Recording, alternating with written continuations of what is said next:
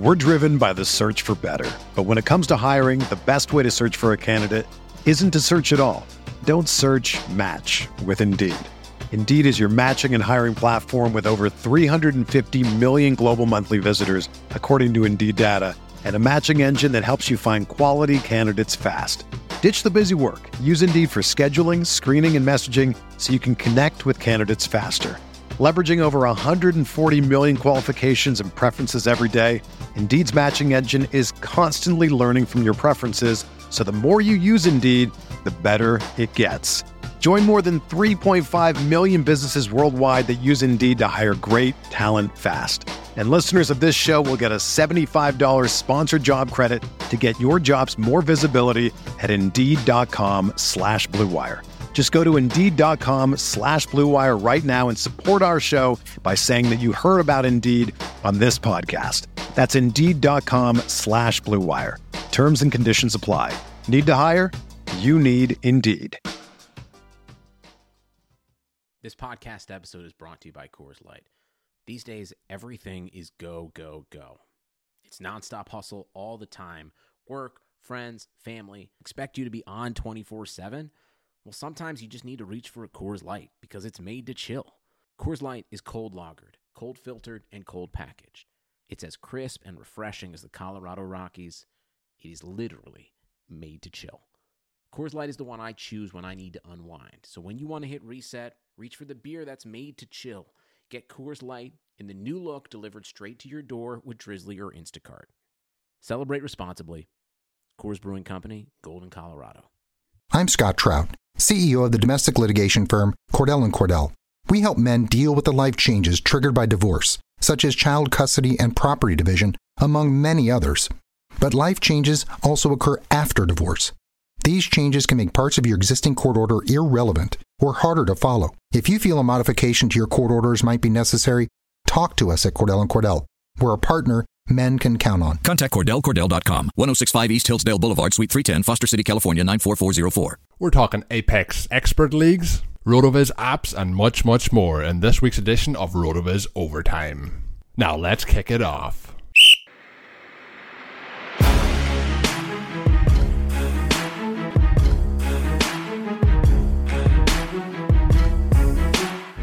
Hey everyone, you're listening to RotoViz Overtime on RotoViz Radio, brought to you by the FFPC. My name is Colin Kelly. You can follow me on Twitter at Overtime Ireland, and I'm joined once again by my co-host here, the co-owner of RotoViz Radio, Mr. Sean Siegel.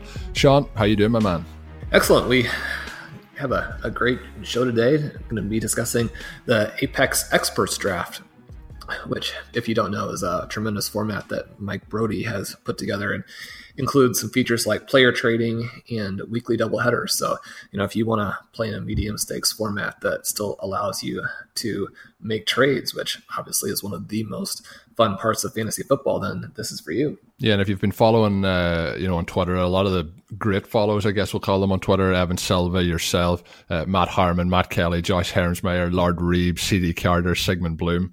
This league is absolutely stacked, and they've been tweeting out so we could follow along. So I've been following along the last couple of days, and I'm excited to pick your brain now and get your thoughts on how the draft has gone, because it's been fascinating. So we're going to be looking at, as you mentioned, the Apex Leagues. We're also going to be looking at how we can use some of the apps on RotoViz by Mr. Dave Cabin to be able to break down what we should be doing during the drafts and help us along the way. So it's going to be a very interesting show, and I'm looking forward as we move through it here. Later on the show as well, I'll be teasing it now. There is 2 opportunities this week for you to win those FFPC $35 entries, so I'll be letting you know about them a little bit later in the show.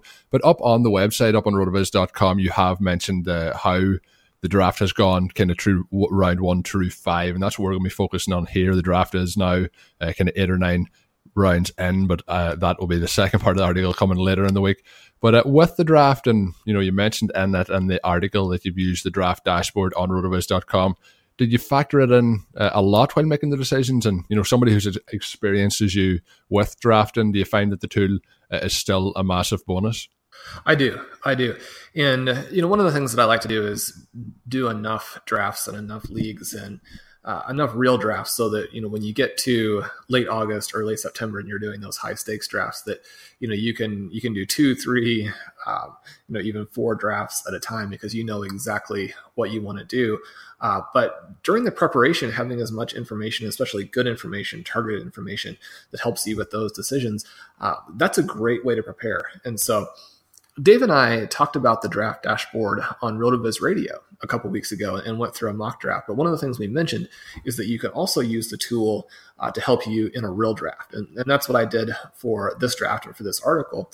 And with the draft dashboard, you can go through, you can enter the picks as they're happening, and then the tool will respond and give you all different kinds of information. So you can see the players who are available at different positions. You can see their ADP. You can see their RotoViz tier, where the staff has put them. You can see your personal weighted preferences to help you decide what positions you need to go at different times in the draft. You can see the positional breakdowns by team. So you can see what other teams are doing all in one helpful chart there. So, if you're getting ready to make a pick, say at 409 or 510 or something like that, you've got a couple people in between you, and you want to quickly see what decision they're going to make. And one of the things that is helpful here is that most drafts, you don't have 8 hours to make your pick. You can't sit there and do a lot of research at that time. So having that information quickly is very helpful. You can also see possible upcoming picks. And one of the great things is that there's a workshop button. So if you're like, well, I don't think that is how these next 7 or 8 picks are going to be, you can hit the button, see some different scenarios as you go through that stretch of selections, again, to help you really decide who you want to pick now, who you want to wait till later. And this definitely came up in the draft, and we'll talk about that. One of the things the tool gives is panic picks as well. So if you're getting down to your last 5-10 seconds on the clock, the tool will give you some great picks that you can make to make sure you're really saved in that situation. So yeah, going through the draft, we have some great pieces of information that we can use to help make these picks. Yeah, Dave's done a phenomenal job this offseason. And, earlier in the offseason, and I think it was one of the episodes of RotoViz Radio, I jumped on with him. We done it was when we were testing out. It was I guess we'll call it in the beta stage of the app. And I had a lot of fun going along with him doing the draft. And then obviously the episode you done a couple of weeks ago. And I would highly recommend anyone that hasn't to go back and check it out, because it really gives even more information about the app in particular. And if you are trying to get on board at RotoViz and get on the apps, if you aren't already a member, we can set you up with a 30% discount to an NFL pass through the podcast page. That is rotoviz.com/podcast. That subscription will give you unlimited access to all of our NFL content and tools, and best of all, it helps support the pod. So you get all those apps wrapped up there, and we also save you the 30% discount, so don't miss out on that. It is rotoviz.com/podcast. So looking at round 1, and let's jump straight into it. Pick number 9 was where you were on the board, and I've talked to you before. I've talked to you about the tiers. Your first tier, you mentioned you have 7 players in it, so you're picking at number 9. How likely did you think it was going to be a shot that you got one of them at number 9, and then at number 9 did any of them fall to you? I know who you've picked, but let's let the listeners in. Right. So at number 9, it gets a little bit tricky because I have 7 or 8 guys in my top tier. Really 7 plus 8 in that I know Ezekiel Elliott is going to go in that mix. I don't have him up there, but he'll push a guy down to me. Really sitting here, worst case scenario, I think that I'm going to be choosing between Julio Jones, who obviously not only the most athletic wide receiver in the NFL, but someone who can get you 12 to 1,400 yards like clockwork, or Saquon Barkley, who may immediately be the best athlete at running back in the entire NFL. Obviously, he's got a little bit of work to do to show that he would be anywhere near a Julio Jones kind of level, but the hype definitely seems warranted. So when you're looking at trying to decide between those 2 picks, that's not the worst case scenario when you're not in great position. This year is a little bit more balanced in that first round. One of the great things, one of the very exciting things about 2018 is that we finally have enough stars so that if you're outside of those top 2 or 3 picks, you don't feel like you're already well behind starting the season. Fortunately, a player who's in the mix to be my number 2 overall, DeAndre Hopkins, fell to me at number 9. There is a real mix of number 1 positive characteristics and then scenarios where he could really move forward even off of the numbers that he posted in 2015 and 2017. On the flip side of that, there are some concerns. And so we've got a great article coming out by Ben Battle tomorrow. And Ben won our Scott Fish Bowl contest, and it is going to be an excellent addition to the writing staff. So anyone who's considering Hopkins, I would definitely encourage you to look perhaps at the negative side as well. Make sure you look for Ben's article and read through the arguments there. Yeah, there's so many players on that top. You mentioned you've 7. The tier is fascinating to start it off this year. Just if you go through it, this is the order that first round went in. We had Gurley, Brown, Bell, Johnson, Beckham, Elliott, Jones, Kamara, Hopkins. Then we had Barkley, Keenan Allen, and Melvin Gordon. So really and truly, all those picks, I don't really have any issue with the players involved. You'd expect all the right players to be going off the board at the start.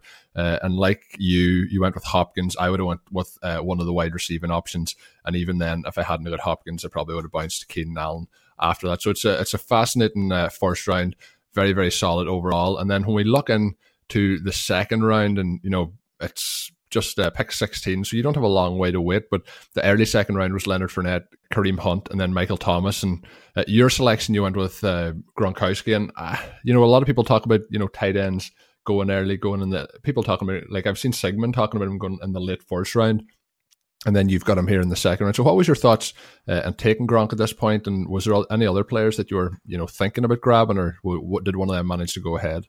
With Gronkowski, he provides you such an advantage at the tight end position. And if you don't get one of these top tight ends, I definitely recommend waiting, which is what almost everyone in the league has done.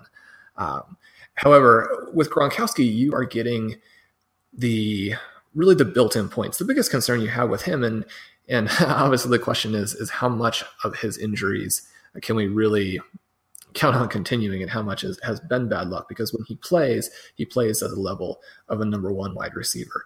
And to get those points into your lineup, that gives you such an advantage at a position that you can't otherwise fill. And we talk so much about contingency-based drafting or scenario-based drafting. And one of the reasons to load up at the other positions is because that gives you exposure to the big upside, maybe of a running back who jumps from running back 9 to running back 2, and all of a sudden you see a big difference then in points per game. But you can accomplish that by drafting the right types of players, and we talk about that a lot on the show and a lot on the site throughout your draft, and you can gain exposure to that outside of some of these top couple of rounds where you really can't at the running position. But partly it's just how many points Gronkowski scores. He's got 6-7 seasons where he's averaged 17 or more points, which again, you're talking about elite running back numbers. Now, not your top couple of guys, not your Gurley, not your Bell, not your David Johnson, but you're talking about very strong running back numbers, very strong wide receiver numbers in a tight end. And someone who has done it for so long, there's not a lot of doubt in terms of can he or can't he do it. And then this year with Gronk, you also have the situation where right now we're seeing guys like Rex Burkhead and Chris Hogan go, 4, 5, 6 rounds earlier than they would have gone just a couple of weeks ago. Well, that makes sense because suddenly the opportunity is there for them to have much more volume than they would have had previously. But when you draft Rob Gronkowski, you can get that same benefit of having access to really this extraordinary upside volume, but at the same basic ADP that you would have had to pay before.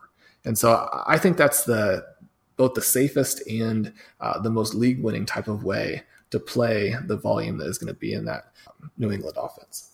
Yeah, and I'm going to touch on Rex Burkhead a little bit later on in the show, but when you mentioned Gronk and you mentioned the scenario going on in New England at the moment, there's just so much uncertainty at the wide receiver position. So I think, with Gronk, what he gets in his red zone kind of domination, I think it's a smart pick there. Some of the other players I might have looked at that point then are, Devontae Adams and Stephon Diggs. The other player, and it depends if you're looking to go running back, Dalvin Cook went off the board just after you, but Devontae Freeman is one that interests me there because obviously with the draft app you would have seen the likelihood of Freeman or McCaffrey getting back would have been unlikely, but I think a smart choice was to go with Gronkowski there. So I mentioned earlier in the show, I wanted to tease the opportunity for the listeners to get those free $35 entries into FFPC leagues, courtesy of our good friends over at the FFPC. For this week, if you rate and review the RotoViz Overtime feed, the individual feed over there on iTunes, you have the opportunity to win yourself one. But this week, we're not giving away one opportunity, we're giving away two opportunities. The other one is for retweeting the link to this episode on the RotoViz Overtime podcast handle, which is at RotoViz Overtime. Make sure you're following the channel. There are two ways in which you can win yourself a free $35 entry ahead of next week, because after the end of next week, they'll be wrapping up a lot of the leagues over there to make sure they're finished up before the start of the NFL season. So I want to let you know about the FFPC. As I mentioned, our title sponsors here on the show, they are the home of season-long high-stakes fantasy football. The 2017 draft season is in full swing, and the FFPC has a format to suit everybody's needs over there and everybody's budget as well. Whether it's best ball, superflex, classic managed leagues, or dynasty leagues, all those are there to set you up, and they start from just $35. I highly recommend checking out the FFPC, just the amount of leagues that they've going on over there if you want to get one set up. We're actually drafting at the moment in the listener leagues, and we have 3 leagues that are running at the minute with the drafting, and I'm involved in 2 of them. So it's interesting to get to mix it up with some of the listeners, and of course with some of the great team here at RotoViz as well. You can also check out the FFPC main event. It's in its 11th season, and it's also the biggest season-long tournament in fantasy football. You can go to Las Vegas for the 3-day weekend, or you can do the live draft and festivities online. It just depends which way suits you. You can play for $250,000 grand prize and over $2.2 million in total prizes. And the main thing out of all these things is fantasy immortality. So head on over and check out the FFPC. That is myffpc.com. And don't miss out on your opportunities to win the 2 entries into the FFPC leagues, courtesy of us at RotoViz Overtime. So round 3, pick 33. You so far off the board, you have gone wide receiver and tight end. At this stage, were you looking again to the app to see what was coming around the corner? Because, looking at previous drafts and looking at how this draft turned out, kind of 3 and 4 are opportunities to get solid picks, and then after that, it becomes quite difficult quite quick. So what was your thoughts at this point in the draft? I think there are 2 main things here. The first thing is that if you are going to draft running backs early, I think you should go ahead and get them in the first 2 rounds. There are a lot of exciting guys at the very top. Obviously, you've got the superstars. And then that second round, you have guys like Dalvin Cook and Christian McCaffrey, people who, if you were told a year from now that they're going to be drafted in the 6, 7, 8 range, I don't think anybody would be surprised. So you've got some very, very high upside picks. And if you're going to draft at running back, that's what I recommend you do. One of the principles of zero running back has always been based on this idea of the top running back picks score so many important points. Now, they can also get hurt, which certainly crushes your team, as anybody who had David Johnson last year knows. However, when they do hit, they give you such an advantage. And what I've always recommended is don't chase those running back points. When we had these seasons where, even running back 4, 5, 6, the expected values for those guys were so low. Don't waste your pick in the second half of the first round on that guy. Don't waste your pick in the second round on that guy. Now we've moved into an era where there are some very exciting picks in that area. And so if you're going to draft running backs, do it there. Once we move into rounds 3 and 4, you see a lot of committee guys. You see a lot of rookies. And we've talked a lot about how rookie running backs are actually great values. You should be targeting those players in your fantasy draft, but I strongly prefer targeting them in rounds 5 and 6, as we'll talk about in a minute. When we came back to my pick at 309, it was pretty interesting because 2 of my very favorite players were still sitting there. Now, kind of like you've talked about, this draft has been more wide receiver heavy than maybe what you're seeing in non-expert drafts. However, when Jarvis Landry and Amari Cooper are still on the board at 309, that makes it a very, very difficult pick. Even just a couple of years ago, you would have seen Landry as a potential, early to mid second round pick. And then he's coming off a season where he led the NFL in receptions. Landry always gets knocked for this very low average depth of target and for the type of low upside that people associate with that. But one of the things that we consistently see is that even if your depth of target is not at these extreme depths, that doesn't mean that you can't be a very good fantasy player. If number 1, you can make the catch. Number 2, you can translate that distance that you do get into yards. And Landry is very good with that. So he gives you this extremely high floor. And then with Landry, the question is always a matter of, if he does play in a better offense, then where could he go in that type of environment?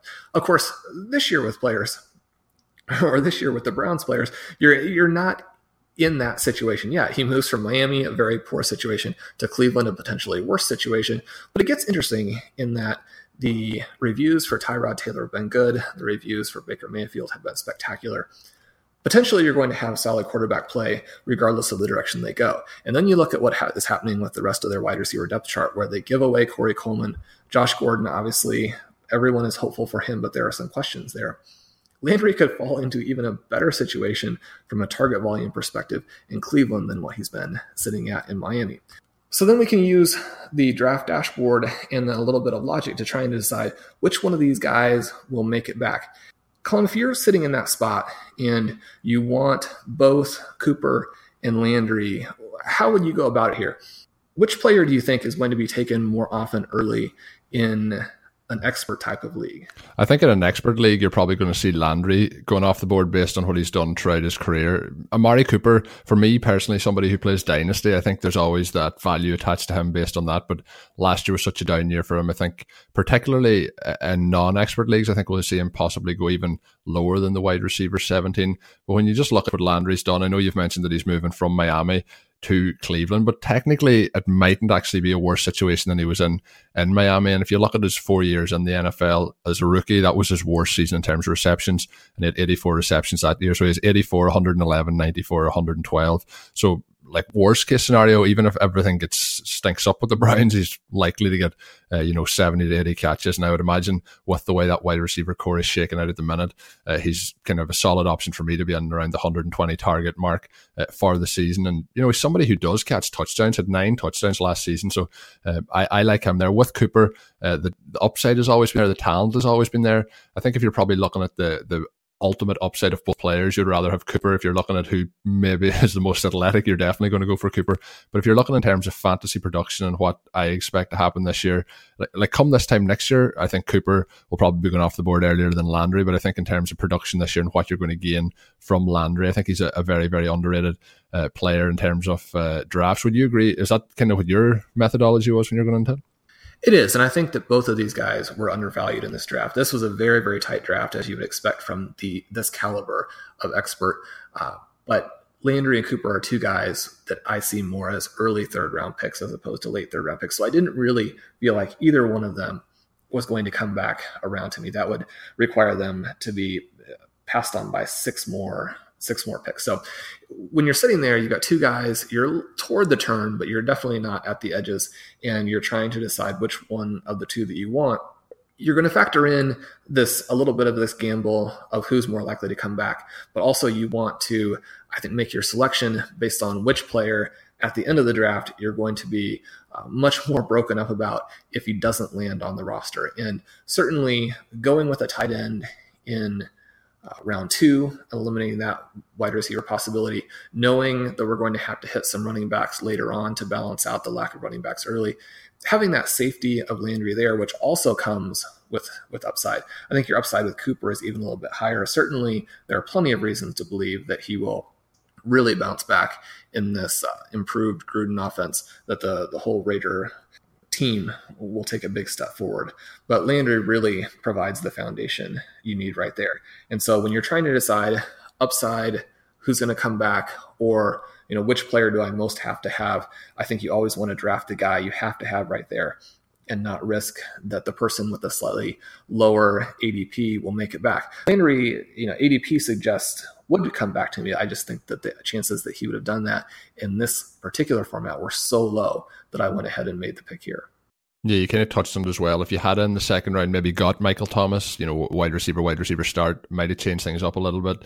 Went for the higher upside player and Amari Cooper, but going, as you mentioned, with the foundation player and Jarvis Landry makes a lot of sense. And you mentioned about the two of those guys being values at that point and expecting them to go early in the third round. The wide receivers that did go early in that third round were Larry Fitzgerald, Adam Thielen, and then after 2 running backs, we've seen Tyreek Hill go, then Allen Robinson went as well before them. So I'm quite surprised. I know Allen Robinson, we know what he did a couple of years ago, but last year obviously been injured very early on the season. Before that, didn't have a great season. So I'm surprised that Allen Robinson went before both of those in this draft. And then if I'm looking back to the start of a question for you based on the two wide receivers that went off early in the third round, that is Larry Fitzgerald at wide receiver 12 and then Thielen at wide receiver 13. Fitzgerald obviously has a lot of uncertainty at quarterback, but then with Thielen, he is getting a new quarterback in Kirk Cousins. So I'm picturing an upgrade there. But again, he has to compete with Stephon Diggs, who is wide receiver 11, going off the board in that late second round. So with your thoughts on them, Fitzgerald will likely have an overall larger target share than the two Minnesota wide receivers. But what's your thoughts on the breakdown of that whole thing? Were you surprised that Fitz went as early in this draft as he did, and it was Evan Silva took him off the board that first pick of the third round? You're definitely betting on that just gigantic target share with Fitzgerald. One of the questions I think you have to ask about him as we get deeper into his career, and then you have a change again with the coaching staff, you have a change to quarterback, you have this likelihood that they'll switch quarterbacks during the season. So even at his advanced age, 161 targets last year, certainly it'd be hard pressed to ask for more than that going forward. But I do think that when you draft him that early, you do have some exposure to various types of age risk, various types of offensive shift risks. Certainly you have the big quarterback risks. And so this is an interesting question because you're looking at the volume with Fitzgerald that will be much higher than that for Thielen versus the quarterback safety that you get with the Vikings. And, Kirk Cousins is probably a very average NFL quarterback, but there's a real value to having an NFL quarterback as people who, have dealt with the DeAndre Hopkins issues in the past, people who, have dealt with some of the things that have happened to people like Allen Robinson in the past, even people like Larry Fitzgerald. I mean, Larry during, of his career had 3 consecutive seasons between 2012 and 2014 where he was held below 1,000 yards. And so much of that dealt with quarterback play. So even with the volume there, I would prefer the safety of the quarterback. And while it will be difficult for him to replicate those numbers, Thielen didn't finish that far behind last season at 143 in the target department, despite having to compete with Stephon Diggs, despite having to compete with Kyle Rudolph. Diggs obviously missing some games, only 95 targets. I would expect the target gap between those two players to come together and for Diggs to flip into the lead there. So, you can expect Thielen's target share to go down, but also he only caught 4 touchdowns last year. Is that likely for a player of his caliber when you're talking about a quarterback and offensive upgrade? Not necessarily, but you have exposure to some plus in that category to where, again, this early in the draft, you do want volume, but that quarterback competency is such a key for me when you're talking about those early guys, which, again, it's all pluses and minuses. Certainly the Tyrod Taylor Baker Mayfield situation with Landry is one of the reasons why he was still available there at 309. Couple other players that went in that kind of range. Jerick McKinnon, he's going to have a big opportunity there, but he's going to have to hold off Matt Breida. And if you're listening to the RB32 series, we had the one with the San Francisco 49ers recently, and there's a lot of publicity around Matt Breida and what he's been able to do so far in camp and his position as the backup running back on the depth chart. And then you had Joe Mixon, Jordan Howard, both of those guys in there as well. So even if I had been picking at those spots, I might have took McKinnon, but the other two running backs in Mixon and Howard, I still would have rather go the Landry Cooper route over those two guys as well. So I think you get great value at the end of that third round. So when we're looking at the fourth round, we're at round 4, pick 40. It's getting interesting here. This is the stage where I talked about where it starts to get a little bit darker. It gets a little bit more murky as to who you're going to take. And it really comes down to then how people value players as to who's going to fall to you. So looking at your rankings and tiers and using the apps and, Rotoviz, the visuals to explain to the listeners, how was the board looking at this point for you? Well, after Cooper goes, you have a big tier break. And so we're suddenly into a group of players that has either a lot greater risk or much lower upside, both serious issues, obviously, from a fantasy perspective. So one of the things I did here was bring up the tool, look at the detailed tier breakdown that it provides, and look at the percentage of starters yet to be drafted. here at this point where I was on the clock at 4:04, there were only 3 tier 3 wide receivers available, where there were 6 tier 3 running backs. The percentage of starters drafted, people still need more wide receivers. They still need almost all of their flex players, obviously. And that's a situation where we can see from that wide receiver in this format, where you have to start 3 and then you have the flex position, becomes so important. And especially with some specific people that I want to target at running back later on, because they have this scenario-based upside, or you gain exposure to the upside with them, I want to go ahead and take another wide receiver here. This is a perfect situation where if you're in a normal league, you've got a 90-second target timer instead of 8 hours to make your pick. This might be the kind of choice where you quickly are perusing the dashboard's panic picks. And we're looking here in round 3, the panic picks that come up are Juju Smith-Schuster, Brandon Cooks, Ronald Jones, Lamar Miller, and Jordan Reed. Now, obviously, we're not interested in Reed at this level, already having filled tight end, but some of those other guys are interesting. We have Smith-Schuster, we have Cooks. In Cooks, you've got a guy changing teams. In Smith-Schuster, you've got a clear number 2 target and someone who maybe has some unsustainable peripherals that really fueled his performance last year. Jones, you've got, perhaps our favorite non-Barkley running back. And then Lamar Miller, Court had an excellent article up on him this week for the site. Make sure you check that out.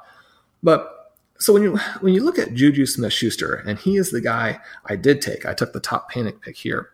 He's got both breakaway percentages and touchdown rates that aren't sustainable. But the thing with Smith-Schuster, and you look at what his role on the team was, I think these numbers help again to illustrate a talent level. Now, there are a couple of different philosophies as it goes to making projections and constructing fantasy rosters. And I'm much more of a big picture kind of drafter, in that when you're looking at multiple years and you're looking at the kinds of traits for players that speak to talent level, I want to get the talented guys. I want to get the exposure to upside. So we have all of these different metrics in terms of age and experience adjusted production that help us project which players are going to make the transition between college and the NFL smoothly. And then simply, it's the same basic question at the NFL level, is who has that elite age and experience adjusted production. And Blair Andrews and I both looked at this using slightly different standards for what constitutes a breakout, slightly different methodologies for evaluating the breakout. And we've both found something that is really very intuitive. And that's that players who break out as rookies have tremendous resumes, have tremendous historical careers compared to all of the other cohorts. So when you're looking at this case, and especially when you're looking at how players project, that second season is really the season that gives you a big gap or a big opportunity where, especially for the players who are good, they tend to be evaluated like veterans. And I hear this all the time from people where they, will give me these different stats that have some predictiveness. So it's not like they're pulling up stats that are purely descriptive, but they're stats with some predictiveness, but applying them to rookies and saying, okay, well, look at what he did here. This is going to regress. This is going to regress.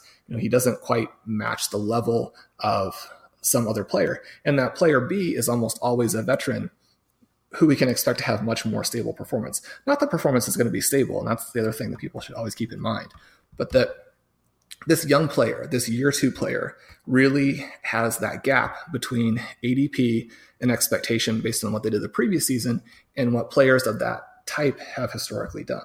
And so, again, when you're looking at a player who, Smith-Schuster, wide receiver 12 last year, based on points per game, he outscores AJ Green. He outscores Mike Evans.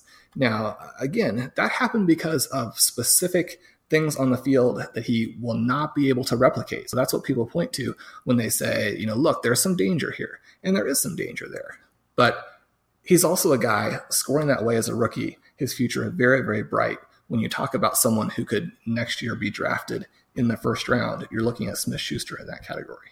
Yeah, and when you look at Smith-Schuster, and you mentioned kind of the discount to second-year wide receivers, he is the first second-year wide receiver off the board. That is in the 4th round, so it's wide receiver 22. And the next one doesn't go to the start of the 5th round. That's Corey Davis. And then after that, it's wide receiver 41 with Cooper Kupp in the 7th round. So there is those discounts involved.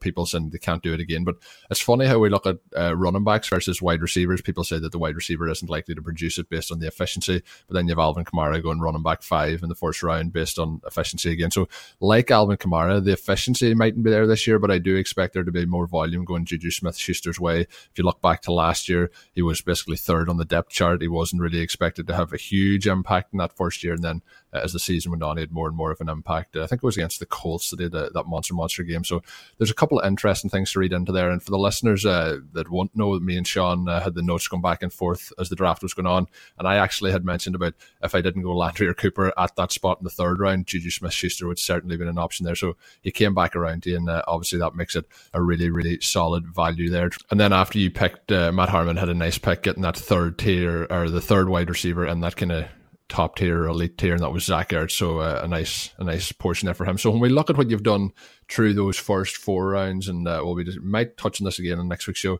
we have Hopkins, Gronkowski, Landry, and then we also have Juju Smith-Schuster. So I think, if I was drafting, I'd be very, very happy with that. I tend not to go the tight end route, but at that point in the draft with what was available, I think it was a very smart choice. And then it obviously gives you the freedom as the draft goes on. You won't have to reach to get that tight end, because with those 3 off the board and a little bit later than normal in the 4th round, that last one going to Matt Harmon. But if you're looking then after it, there's starting to be some reaching around the 7th round. There's 5 tight ends went off the board in the 7th round. So people kind of start to panic. So I think that provides you that safety, and there'll be some values that'll pop up later in the draft because of that. Yeah, so I've had a lot of chance to talk today participating in this draft. So we want to see what Cullum would have done, or to get his take on some of the picks that stand out the most to him. So we're going to go a little bit rapid fire with him here, make him really go out there and make some tricky picks. So first of all, we want to start with, what do you see as the biggest surprise so far in this draft?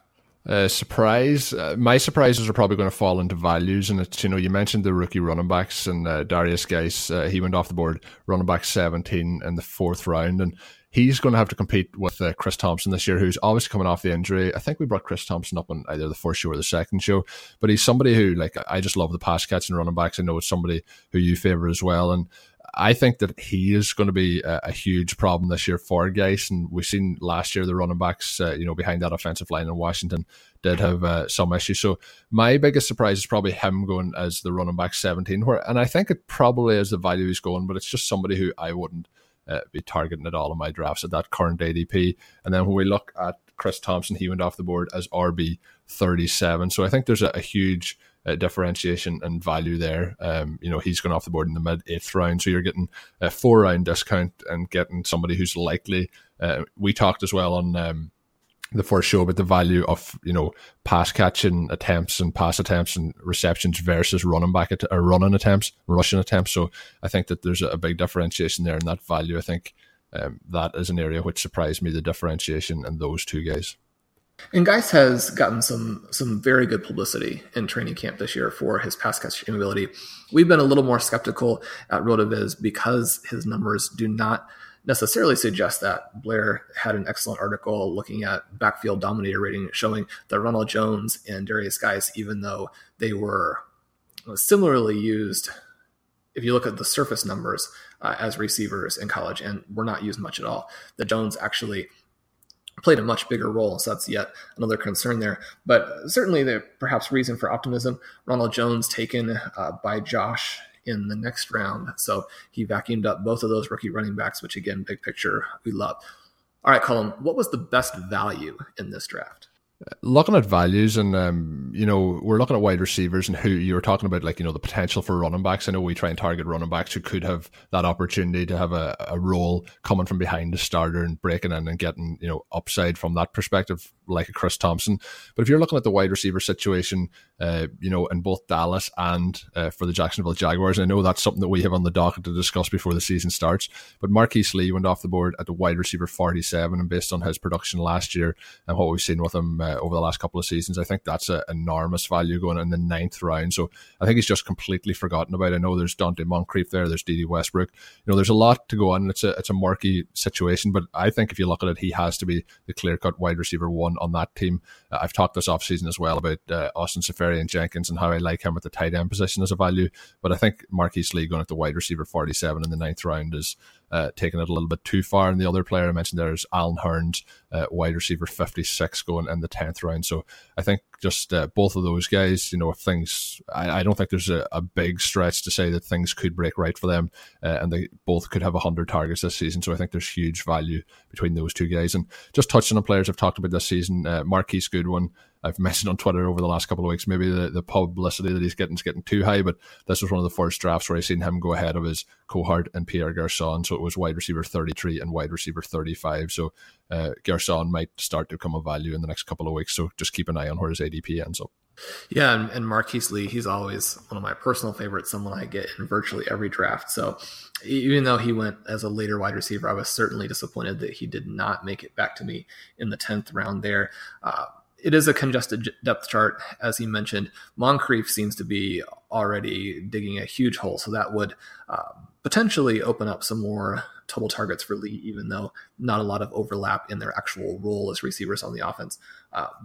Conversely, the buzz for Keelan Cole, who had a fantastic finish to last season and should be buzzworthy, has been there. So maybe those balance themselves out. All right, final question. Which player do you see as the biggest trap so far in the draft?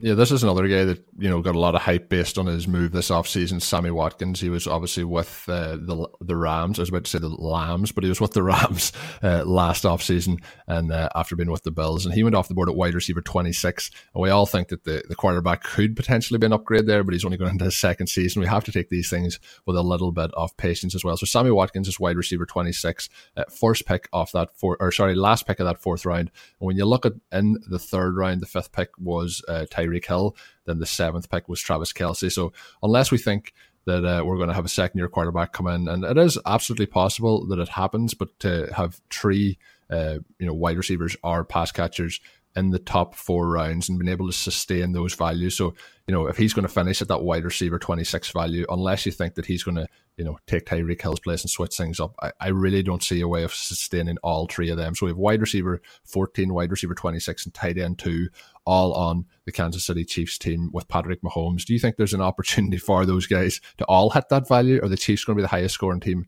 in the history of the NFL? And then obviously as well, I didn't even touch on this, Kareem Hunt, going that 2nd pick off the 2nd round at running back 9. So, the Chiefs, I know the Chiefs could put up points this year, but is this getting out of hand?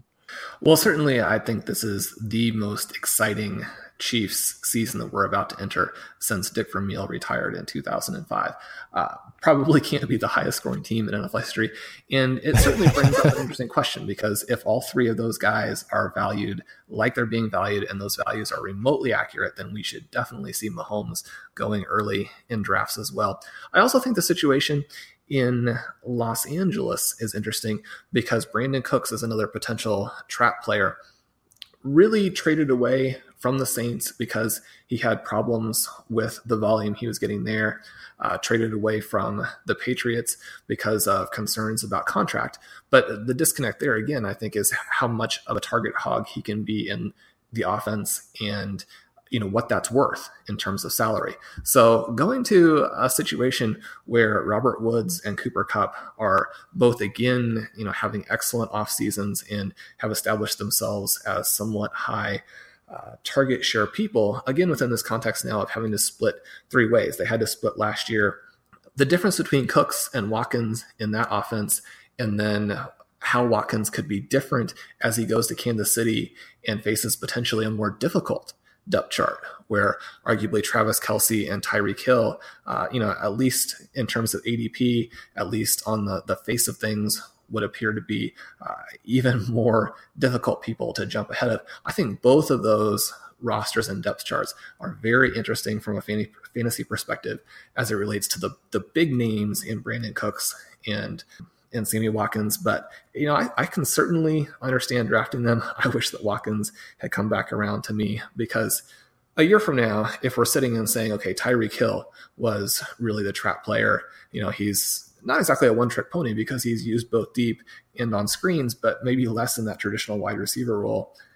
If we come back a year from now and Sammy Watkins was the wide receiver 5, wide receiver 6 on the season, and most of that was taken out of Travis Kelce, was taken out of Tyreek Hill, then that will look like a great pick. And while it's unlikely, I certainly don't think that's impossible for someone of Watkins' talent, especially the talent that he was demonstrating before the more recent injury. Yeah, and it's if you look at the talent coming into the NFL, if we're looking at that, obviously we would have Watkins over Hill, but based on then what they've done over the last couple of years, it makes sense to have Hill ahead of him. And, that's 2 picks I've kind of said that Evan Silva took. So obviously that's me. I'm done for the season. My teams are going to be absolute trash. But when you look at it as well, and you mentioned, that's why the apps are so good. Dave Caban has the projection machine, and, you can go through it and put them in. Because a lot of people just say, oh, Sammy Watkins is going to do this and Tyreek Hill is going to do that, Travis Kelce. But when you put them all in, can that offense sustain what's been expected? So it's going to be interesting. And, if it is flip-flopped and Sammy Watkins does outproduce Tyreek Hill, I won't be at all surprised at that. But there are 2 players at the moment that I'm kind of avoiding drafting at this particular point of the off-season. So I think it was a great run through the teams, and I really enjoyed going through it. Sean, anything else you want to head on before we wrap things up? No, just keep drafting. We're doing that. We're into round 11 here. The more drafts that you do, the more ready you will be for your big drafts. And consider what's happening in this draft here, where the quarterbacks didn't go at all, and so all of a sudden you have that 6-7 round range is almost barren compared to what you normally see. That's a good lesson in terms of preparing for what might happen in your draft, but also a good sign or a good indication of the extra value you can get waiting on quarterback. We now have 7 quarterbacks picked, but Mahomes is still on the board. Again, if those other players are the value, then he is a screaming value. Don't be scared off by uncertainty. You want exposure to a wide range of outcomes players. That's how you win fantasy leagues, unless you can be absolutely perfect in your projections. And some people's projections are fantastic. So we'll definitely allow them to keep picking their guys too. Absolutely fantastic. Just a little bit of tip there, Sean, on the drafting strategy. Can't agree more with you there. And obviously I mentioned this is based on part 1. Part 2 will be coming out later this week, so make sure you check that out. And for anyone that wants to see how the draft went in total, I'll take a screenshot of it and I'll put it up in the description to this podcast on RotoViz Radio, so you'll be able to check that out as well. I mentioned at the start of the show 2 opportunities this week to win yourself those $35 entries into the FFPC leagues, and you can either hit iTunes or you can give us the retweet on Twitter at RotoViz Overtime. Make sure you're following the account. So there's 2 opportunities. Do both. Do us a solid favor. Help us here as the podcast continues to grow. And thanks for all the positive feedback over the first couple of weeks. So that's going to do it for today's show. It's RotoViz Overtime. It's brought to you by the FFPC. My name is Colin Kelly. You can follow me on Twitter at Overtime Ireland. My co-host today is Mr. Sean Siegel, who you can follow on Twitter at FF_Contrarian. And until the next time, have a good one. Thank you for listening to Overtime on RotoViz Radio. Please rate and review the RotoViz Radio podcast channel on iTunes or your favorite podcast app. You can contact us via email at rotovizradio@gmail.com and follow us on Twitter at RotoViz Radio. And remember, you can always support the pod by subscribing to RotoViz at a 30% discount through the RotoViz Radio homepage, rotoviz.com/podcast. This September at local area Subway restaurants, your meal purchase will help our neighbors in need. Purchase a sub, drink, and chips and help us donate 200,000 meals to local Feeding America food banks. Subway meal includes any sub, salad, or wrap with any drink and chips or 2 cookies. For every 2 meals purchased through September 30th, participating Subway restaurants will donate 1 meal up to 200,000 meals to San Francisco and East, North, South Bay Area food banks. 1 meal is the monetary equivalent of 10 cents. Meals secured by Feeding America on behalf of local member food banks. So pick up a great meal and make a difference in the community. This September at local area Subway restaurants, your meal purchase will help our neighbors in need. Purchase a sub, drink, and chips and help us donate 200,000 meals to local Feeding America food banks. Subway meal includes any sub, salad, or wrap with any drink and chips or 2 cookies. For every 2 meals purchased through September 30th, participating Subway restaurants will donate 1 meal up to 200,000 meals to San Francisco and East, North, South Bay Area food banks. 1 meal is the monetary equivalent of 10 cents. Meals secured by Feeding America on behalf of local member food banks. So pick up a great meal and make a difference in the community. Whether you're a world-class athlete or a podcaster like me, we all understand the importance of mental and physical well-being and proper recovery for top-notch performance. That's why I'm excited that Unified Healing is sponsoring podcasts on the Blue Wire Network. Unified Healing is a new and super innovative global network of wellness centers powered by Energy Enhancement System, or EE System. If you haven't heard of the EE System yet, then you'll want to listen up. This technology promotes wellness, deep relaxation, purification, and rejuvenation. Wherever you are across the globe, access to a center is easy and affordable. Interested in experiencing the EE System technology for yourself? Go to unifiedhealing.com/bluewire to learn more and find a center near you. That's unified, UNIFYD, healing.com/bluewire. No material or testimonials on the Unified Healing website are intended to be viewed as medical advice or a substitute for professional medical advice, diagnosis, or treatment. Always seek the advice of your physician or other qualified healthcare provider with any questions you may have regarding a medical condition or treatment and before undertaking a new healthcare regimen, including EE System.